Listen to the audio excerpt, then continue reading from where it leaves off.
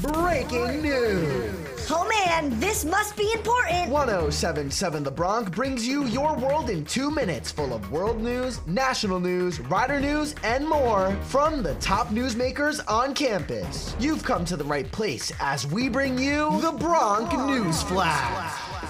This is the Bronc News Flash, your world in 2 minutes. I'm Evan Blackwell from Rider University.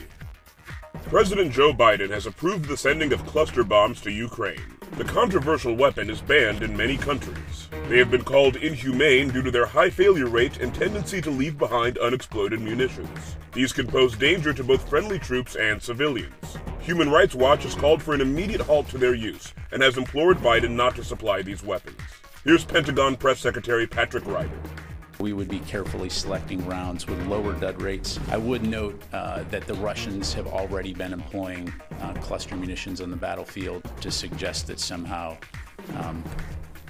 this is our fault, it's ridiculous.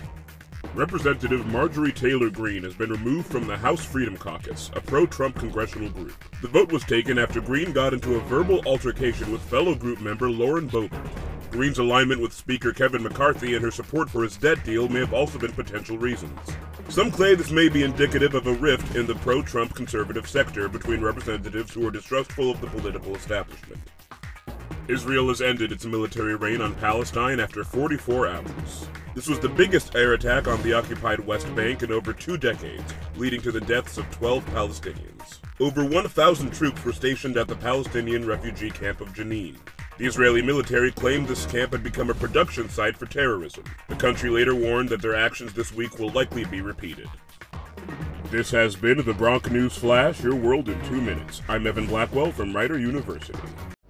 This has been the Bronc News Flash on 1077 The Bronc. Oh man, that was pretty important stuff. Missed your world in 2 minutes? You can listen to past episodes at 1077thebronc.com/Bronc News Flash on your favorite podcasting platforms. We'll see you next time as we get back to the biggest hits and best variety only on 1077 The Bronc. Sweet.